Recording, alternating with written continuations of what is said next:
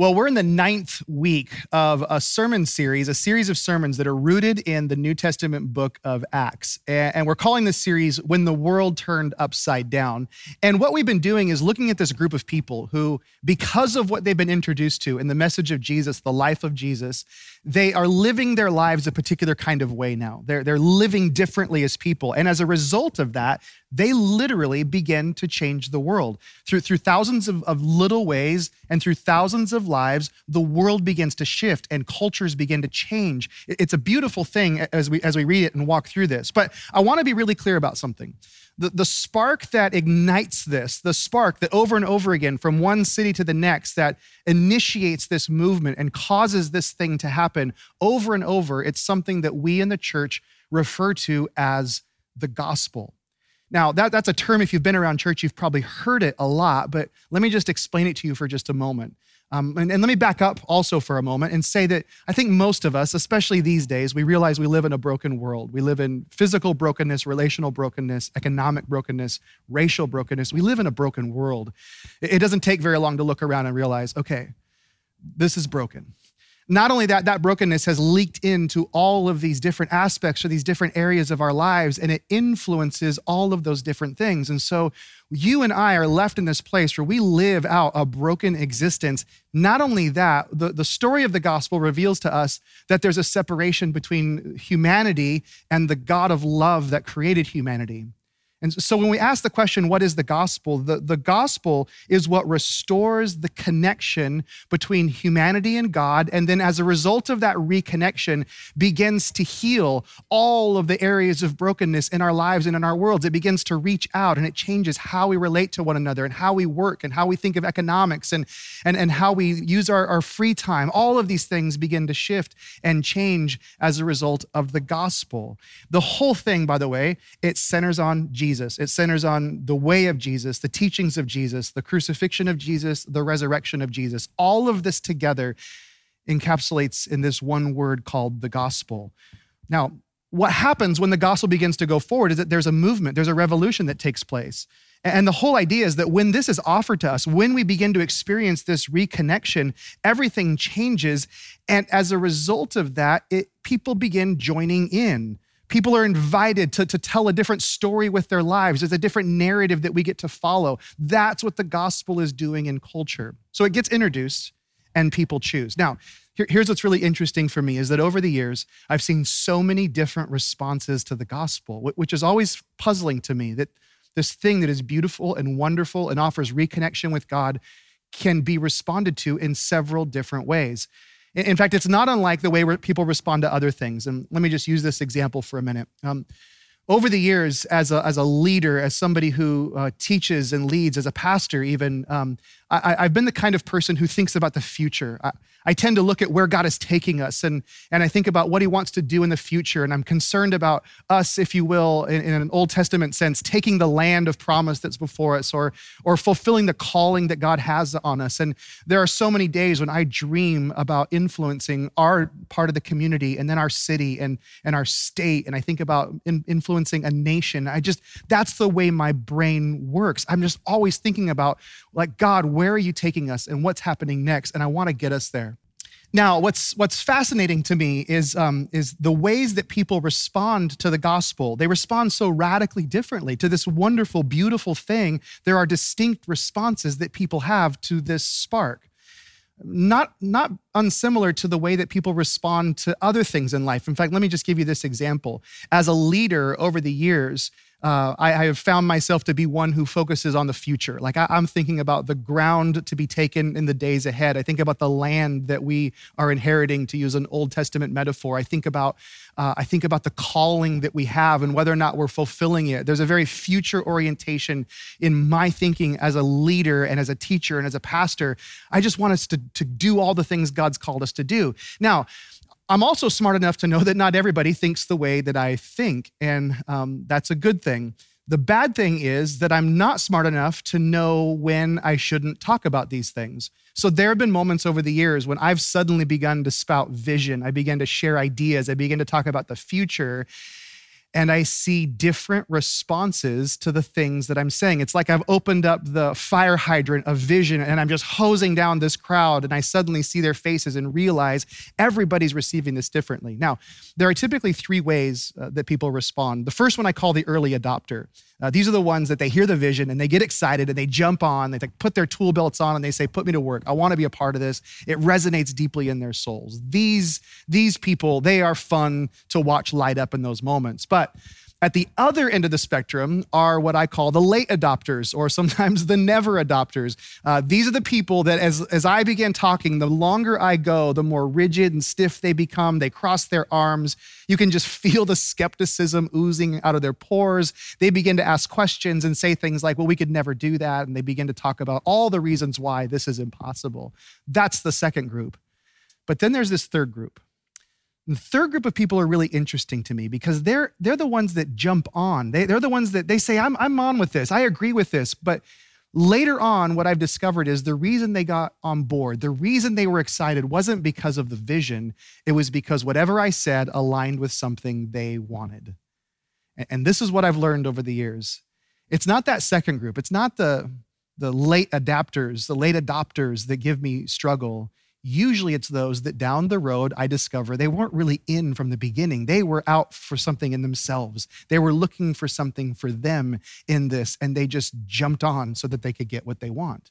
Well, in my experience, there are three different responses to the gospel, and they parallel what I just was describing, which brings us to today's text. So today we're in Acts chapter 8, and in Acts chapter 8, we're picking up where the events left off last week. In Acts chapter 7, it closed with the murder of Stephen outside the city of Jerusalem. We were introduced to an individual named Saul, who we're going to see more of this week.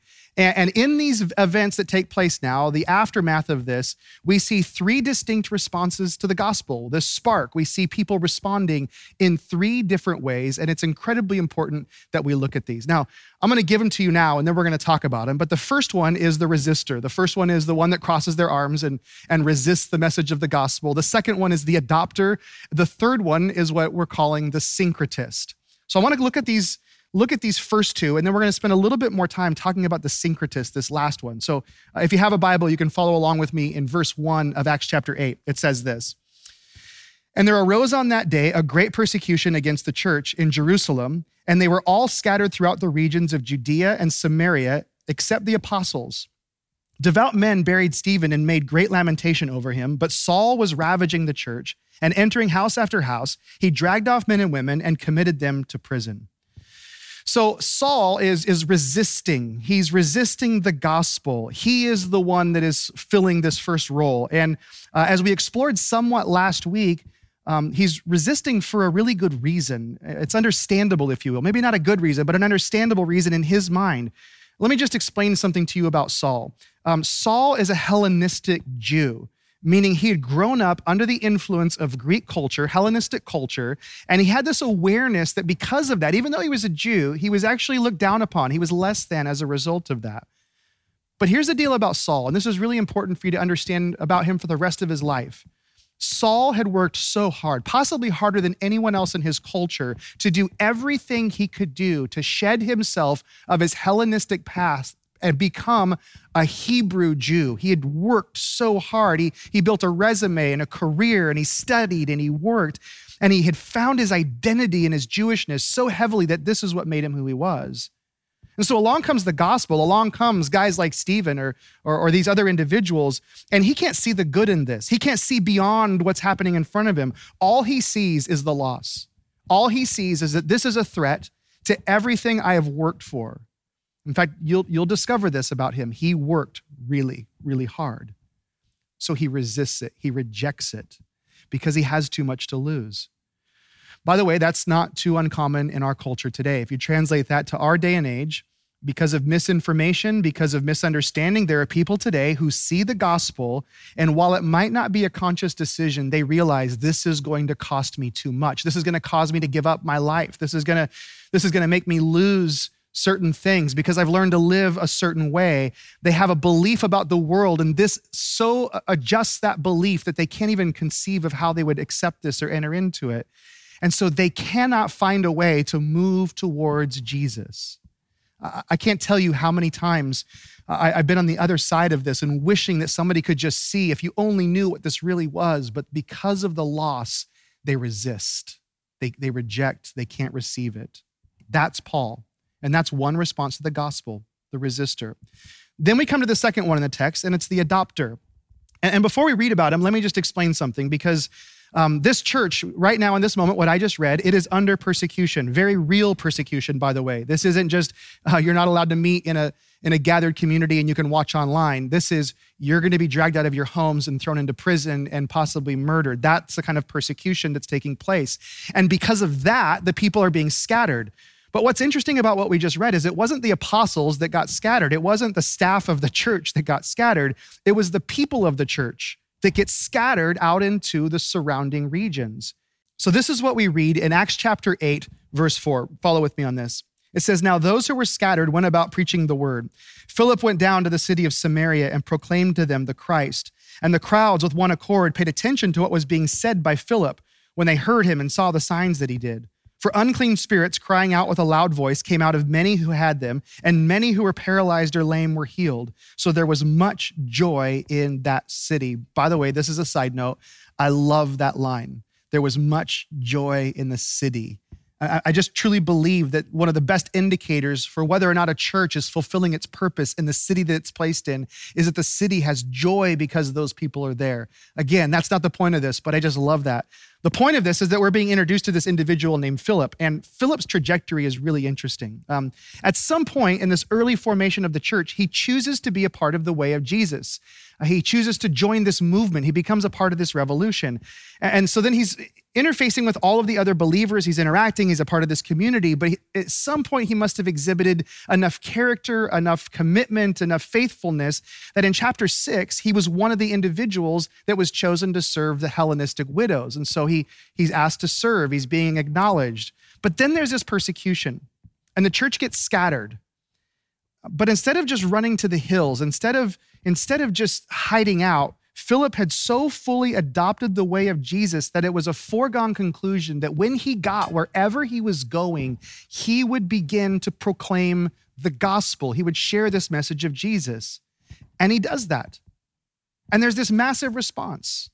Philip is the adopter. He's all in. He's committed. He's not trying to preserve his old life. He didn't just sort of add Jesus on because it was convenient in the moment. He's fully leaning into this new life. And by the way, that happens today as well. In fact, this one's really personal to me because I feel like that's been my story. Let me just say this. I think this is good for you to hear that I never in a million years would have ever thought I'd be doing what I'm doing today, or in this moment especially. It never would have crossed my mind. When I packed my bags and I went off to college, my freshman year in college, if you would have told me that someday I'd be sitting here doing this, I never would have believed you. Let me just say this. I love Jesus and all. I mean, I was a kid that went to church with my parents, but I had a life and I had plans. And this wasn't what I had in mind with my plans. But then I began to understand what Jesus was really all about. And I genuinely began to move into joining this way of Jesus. And the closer I got to the way of Jesus, the more my plans, the more my dreams became subject to his dreams and his plans. In other words, I adopted his plans for my life. By the way, that whole idea, that whole concept is why the biblical authors use the language that they do, words like Lord. The idea of calling Jesus our Lord is this idea of acknowledging that we are submissive to him, that he rules us, that he has authority and control over us. Or there's other places where the phrase bondservant or bondslave is used to describe Christians. And it's this idea that we become slaves to Jesus. Paul talks about us even dying to our old selves, that our old selves die a death and we're a new kind of person. See, when we say yes to Jesus, we are turning over the keys of our life to him. When we say yes to Jesus, that's what it looks like to be an adopter. We're relinquishing control of our life, our plans, everything. We're doing that. To quote the great theologian Carrie Underwood, you basically say, Jesus, take the wheel. Sorry, I could not resist doing that. But you get the point.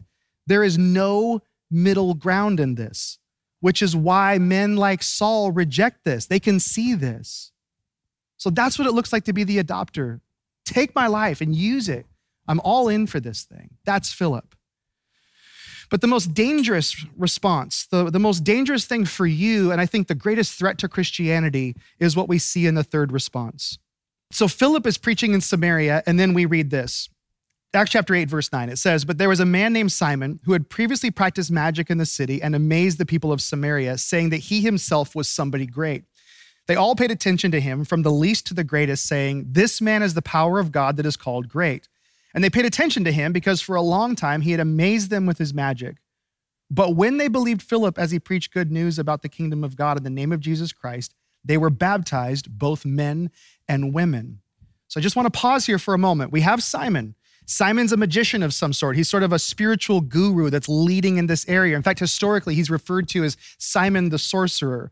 And he had influence over the people. And I think that's really critical for us to understand. This is a real person who had real influence. He had real power. And people paid attention to him because of what he was able to do, the things he would perform. But when Philip tells them about Jesus, they make the decision to follow Jesus. They make the decision to move their attention to him.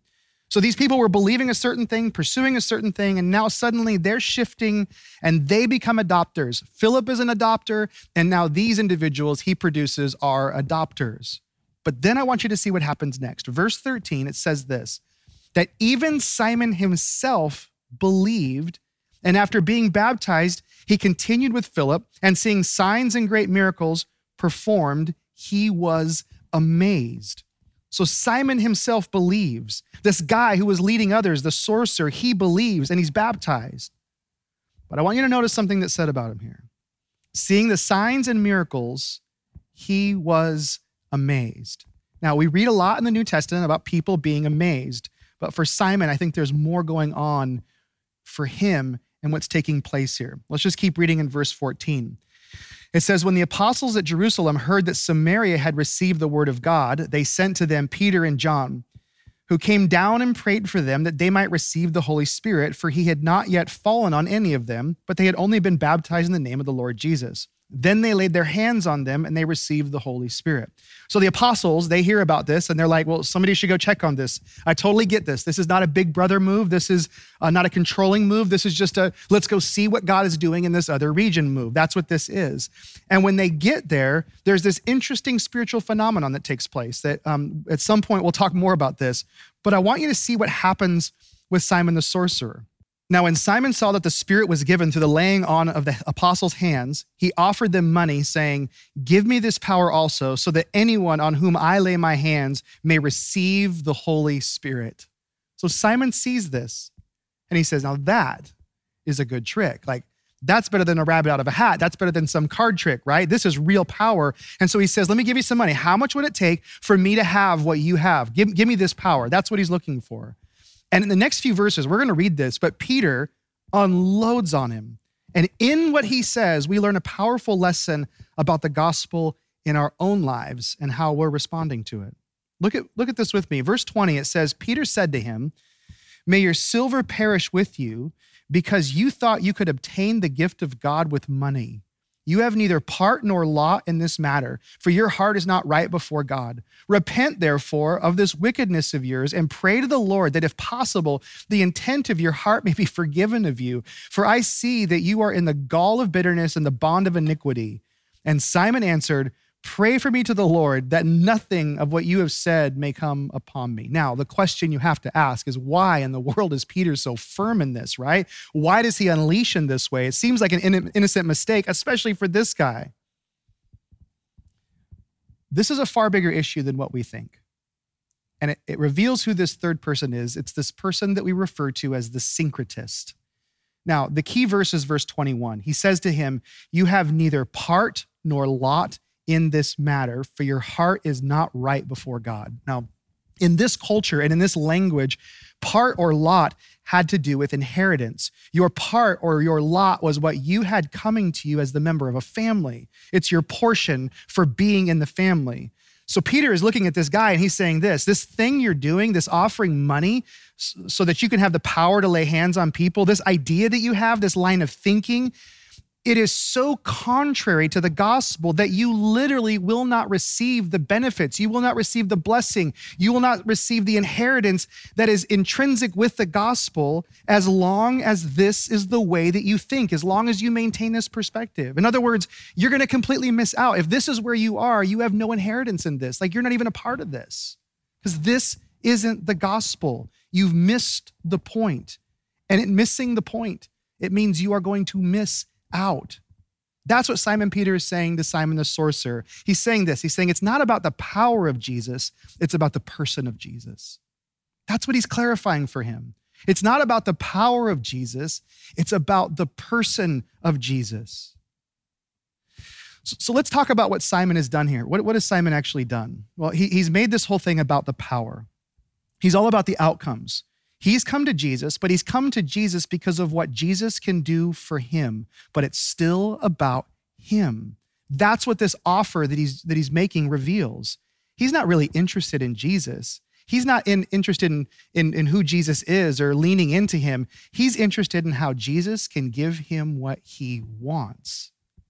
And that kind of thinking, that approach to the gospel, although ever so slight, and ever so hard to perceive, is the very approach that erodes our faith and the faith of so many people in our world today.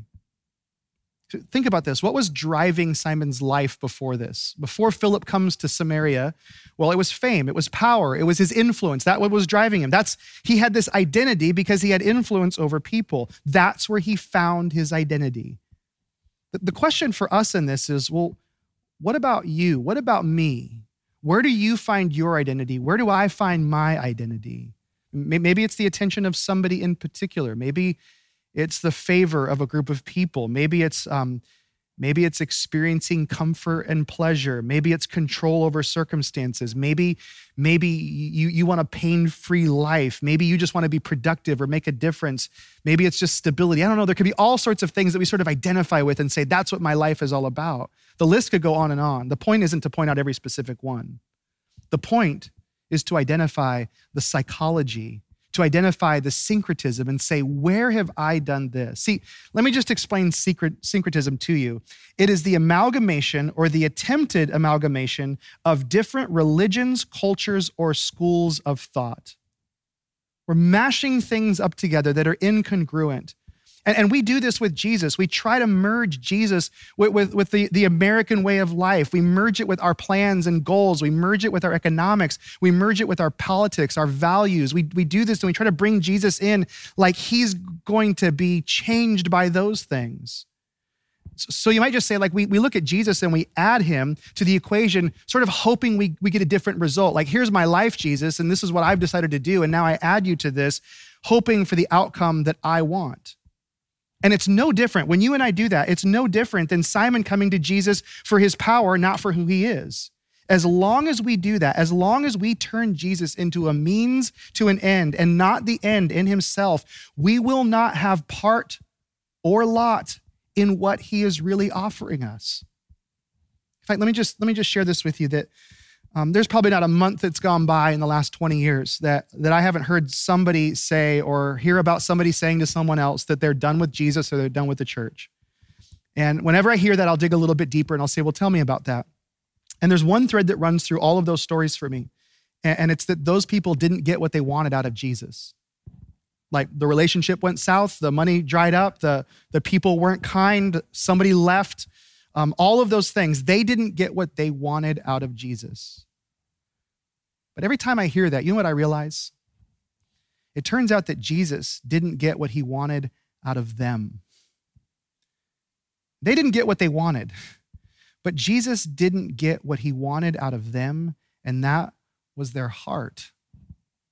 That's all he wants. That's all Jesus wants from me, and all he wants from you is your heart.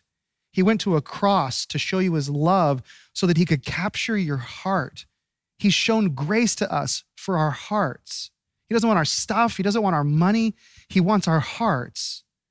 And here's the most beautiful thing about this. He doesn't want our hearts for his sake. He wants our hearts for our sake. Like, it's not like he needs it. He understands that we need it. because he understands that until he has our hearts, we will never be satisfied. We will look for love in all the wrong places. We will try to find identity in all the wrong things. We will search for significance in all the wrong ways. And he knows this about us. Jesus had Simon's attention, but he didn't have Simon's heart. That's why Peter says this. That's why Peter tells him, you need to repent, which that word is such a beautiful word that's so misunderstood. Repent literally just means to turn, to move in a new direction. Simon hadn't made the turn. He just sort of brought Jesus along the journey with him. He was still moving in the same direction. He's still headed towards the same things. And Peter says, no, man, you need to turn. You need to move your direction and let Jesus have your heart. Now, I'm going to close with this. One of the reasons the church has lost its influence, I believe this wholeheartedly, one of the reasons that the church has lost its influence in culture today is that rather than offering people a radically different narrative to live in, a radically different dream to dream, we have given them a gospel that fits neatly into their lives that they've already prescribed for themselves. In fact, I have this tendency to call this self-help with a Jesus twist. But my question is this: what do people really need? What they want and what they're really looking for is a new story to live in, the real adventure of a lifetime to actually experience. I just want you to wonder with me about this. What if there was a group of people who were living according to a different script, playing a new game with an entirely different set of rules?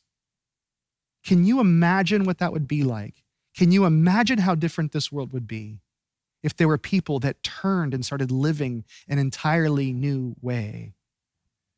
These are the three responses to the gospel. You can resist it, or you can adopt it wholeheartedly. You can go all in, or you can be a syncretist. And Jesus might have your attention, but he doesn't have your heart. I want you to consider this over the next couple of minutes. As the worship team plays, I want you to just think about this. I want you to think about your response. I want you to think about all the ways that maybe you've responded to the gospel. In a few moments, I'll come back and I'll close this.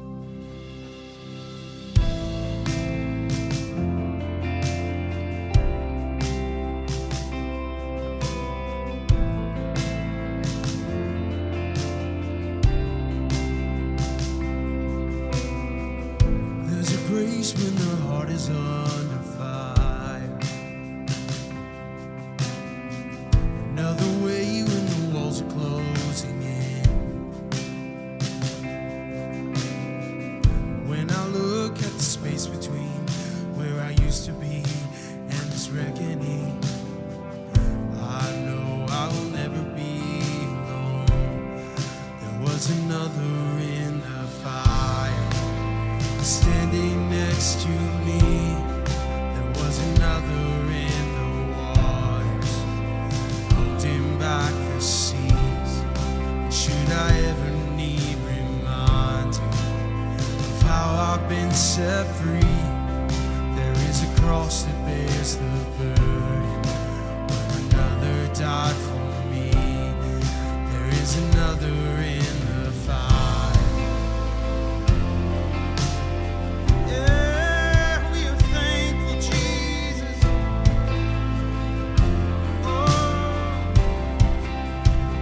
All my dead left for dead beneath the waters. I'm no longer a slave to my sin anymore. And should I fall in the space between what remained to me and this reckoning? Either way, I won't bow to the things of this world. And I know I will never be alone. There is another in the fire, standing next to me.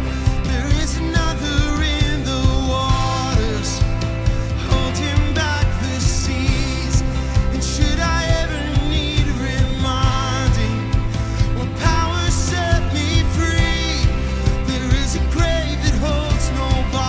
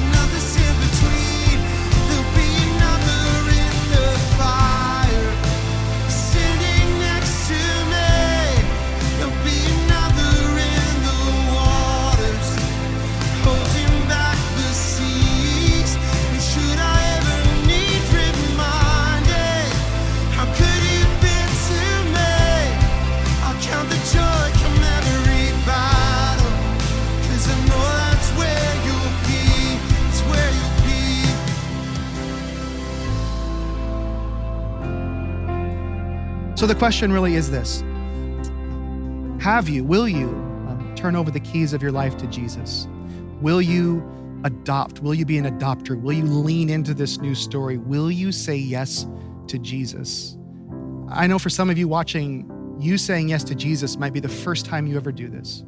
And if you make that decision today, if you say, no, you're right, I've just been resisting, or I've been syncretizing, but I haven't really adopted this thing. I haven't really taken this in as my own and let his story become my story. If today you want to do that, I encourage you, just simply say yes to Jesus. There's some information that we're offering you so that you can let us know and get any help you want. But now's an opportunity for you to begin a new kind of story in your life. Now, with that, and for everybody, for all of us, may all of us see the ways in which we have converted Jesus to our thinking rather than being converted by Jesus to his thinking. May we have the courage to boldly look at our lives and allow him to redefine our stories in this life and the life to come. In Jesus' name.